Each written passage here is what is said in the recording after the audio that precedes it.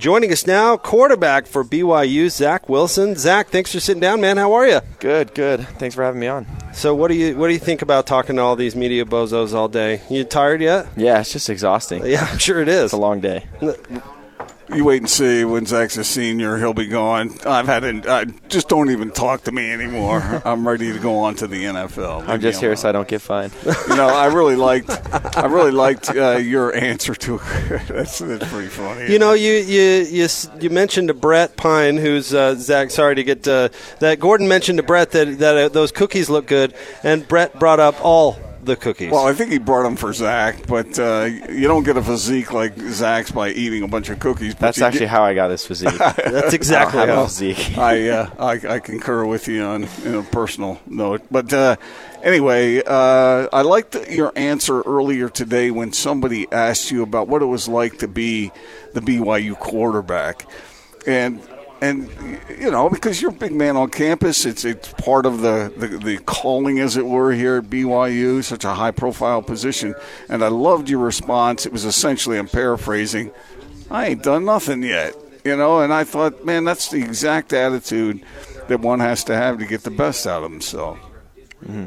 Yeah, and I agree. It's just like, I came in and I played 7 games, and, it's not like I won all my games. It wasn't like I played against the best teams, and, I still got 3 more years here, and we still have so much to prove. So, there was glimpses here and there of what I can be capable of. I take full advantage of it, but, I still have so much to prove and so much to work on to get better.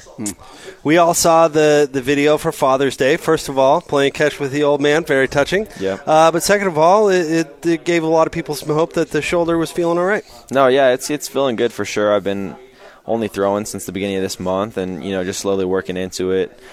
Taking it a day at a time, not trying to do too much, but also trying to push it to the limits of what I'm capable of. And, it's coming back quick. It's just, that muscle memory that takes a while to reestablish. And I'm just getting used to it every day. And so, I'm just excited for the process coming up. Whence cometh the confidence? Where do you get that from? Is it based on your success earlier, or is it more organic than that? Yeah, I think a lot of it just comes from, just playing since I was younger and getting older. It's just like, the little successes you have, you gain a lot of confidence from, and just confidence in my ability of what I think I'm capable of. And, a lot of it, I was just kind of born like that. I mean, everyone sees my mom on Twitter always tweeting certain things and about BYU tailgating and all that kind of stuff. And she's a very confident lady. I think I get a lot of that from her, too. So I think a lot of that's just started since I was younger. Talk about your relationship with Coach Roderick, and he was on our station earlier today, and he said something that I thought was really interesting, that it's a challenge for him to come up with challenges for you, that you're really good at taking those challenges and running with them, and he kind of stay on his toes to make sure he's always challenging you. Talk about that relationship. No, me and Coach Roger got a good relationship that's still growing. I mean, we talk multiple times a week, and we're always trying to, figure out new things that we can do to get better. I mean, both of us, I would say, we're students of the game. I mean, he's always on the film like, hey, Zach, look what I found. Look at this. Like, what do you think of this? And then, I love to get my input. I love that he, loves to listen to what I have to say. And, we have a great relationship just because that's something we both bond over really well. We're both really passionate about the game, and we both want this year to be super successful. So, and we see eye to eye on a lot of things. So it's cool that we can go back and forth and communicate. And, I think our relationship has grown a lot. He's a great guy. Great guy, yeah. I mean, just a fantastic football mind and a terrific a guy that you can, I think, trust. Mm-hmm. And that's important for a quarterback to feel that way about his coach, right? Yeah. What do you set specific personal goals for yourself, or is it all just about going out and getting W's? Yeah, I mean, I do. I have a whiteboard in my room. I'll sit there and write everything that I want to achieve. And last year, I had keeping above a 3.2 GPA for my freshman season, being able to start my freshman season, earn into the starting role, have a good fall camp, like just certain things like that, just certain goals that I had. And of course, this year I had to rewrite a few. And, coming into this year, it was just, same academic standards and things like that. But, I want to be one of the more dominant quarterbacks around. And then, my personal goals also fall into team goals too. Obviously beating Utah is a big goal for me. And, just having a winning, really good season this year, just as a team in general. I mean, we got to go out there and get those W's, but just being able to make a stand as a quarterback about who I am as a player and who I am as a leader of this team as well. You mentioned in academics, and that's a great goal, by the way. Good for you. But this just in, going to school at BYU isn't easy. Yeah. So you hold yourself to that academic standard. Coach Itaki talked about how he wanted you to earn the job last year. It's your first year of Division I football. What was last year like for you? How hard was that? Yeah, so I came in with the intent that school was going to be hard. I knew how hard it was going to be, and I went from high school on a Friday to college on a Monday. There's no break in between, but I kind of expected how hard it was going to be, and I had heard from people how hard BYU was, and so I jumped straight into the fire and I took it on, and honestly the academics was hard, but I managed to get through it. But as far as spring ball went and the competition between me and Tanner and the other quarterbacks, I felt like every day was a tryout. It was a great push between the both of us, and we had a great friendship, but at the same time we loved to push each other, and so it was really cool because every day I was just like, okay, I got to go to sleep early. I got to watch my film. I got to make sure I'm on top of every single thing to make sure, when tomorrow comes, I'm ready, because I know Tanner's going to be doing the same thing. That's kind of a cool combination, because you've been described as sort of a football junkie, but it sounds like if academics and you have these other interests that complete who you are, I think that's kind of a compliment to you. I remember a conversation I had with Steve Young, and somebody asked him why he was taking piano lessons, as a quarterback, and he said, I don't want to be ignorant in that realm. And I thought, wow, that's kind of cool. And to tell you the truth, I think NFL guys like that too, because it shows sort of a depth of personality and psyche. Yeah, for sure. I agree. I mean, you want to be well-rounded in all aspects of life. I can't be an amazing, consistent, hardworking football player if I don't get it done in the classroom, if I don't get it done in my social life, and I'm not a good family person. So it's like you want to find different things in life to make you a strong, well-rounded person and attack them with the same consistency you do in everything in life.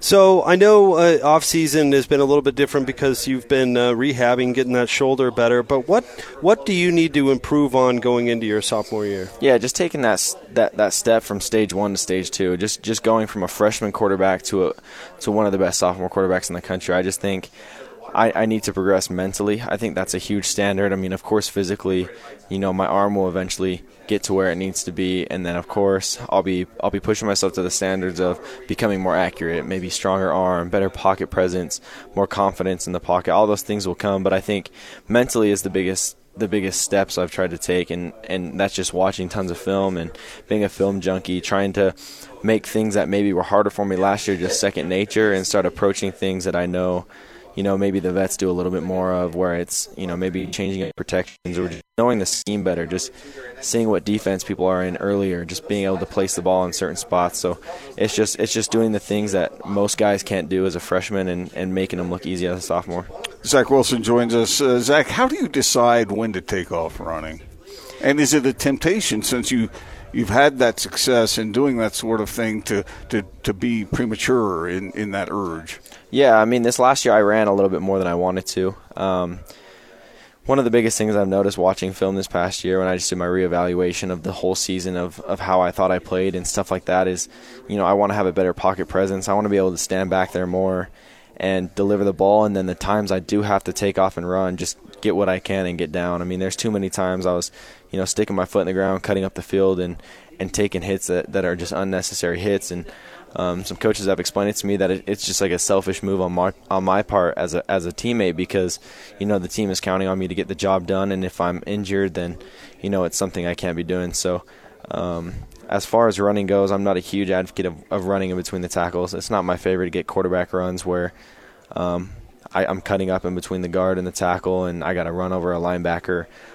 That's more of a running back's job to me. That's not your favorite thing? That's not my favorite. So I'll take the QB draws. I'll take the scrambles and trying to extend plays, and hopefully using my speed to be able to get on the edge and then get out of bounds. A memory that it was not a good one for you and your team, but this might be of interest to you.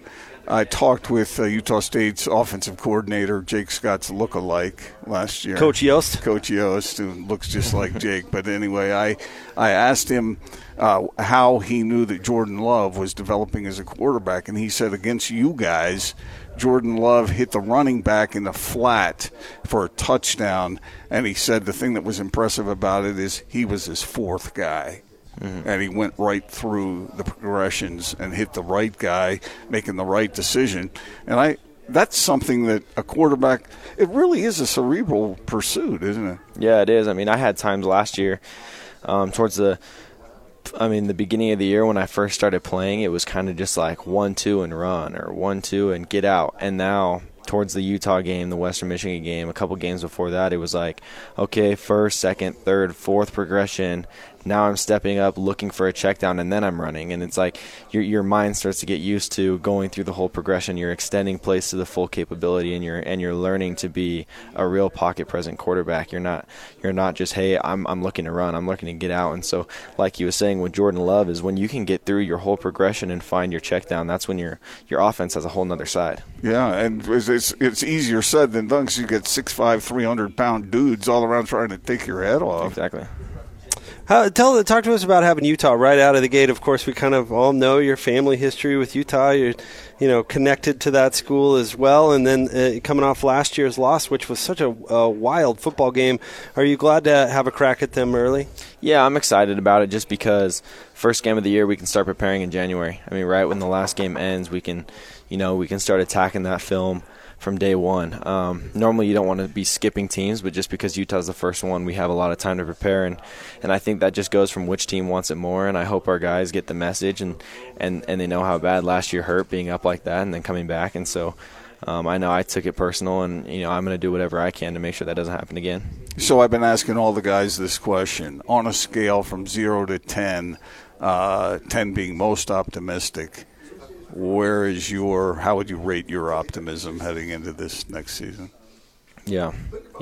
I'd definitely say up there 8 or 9, if not 10. And that's just because, just the buildup of, my shoulder injury and it's hard to think I could be playing soon with my shoulder not being completely ready yet. But, mentally I feel like I've progressed so well. And so it's just crazy to think the days are all counting by, and I got to use every day to my full advantage. And so once that day comes, I'm going to be 100% ready to go. Are you a patient person?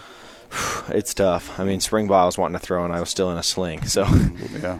So no, not a patient person. No, not at all. Not at all. Well, Zach, thank you so much for sitting down with us. We really appreciate it. Good luck with the upcoming season. Appreciate you guys. Yeah, thank you very much. Thanks, Zach. Appreciate you. Thank you. All right, that's Zach Wilson, quarterback for BYU.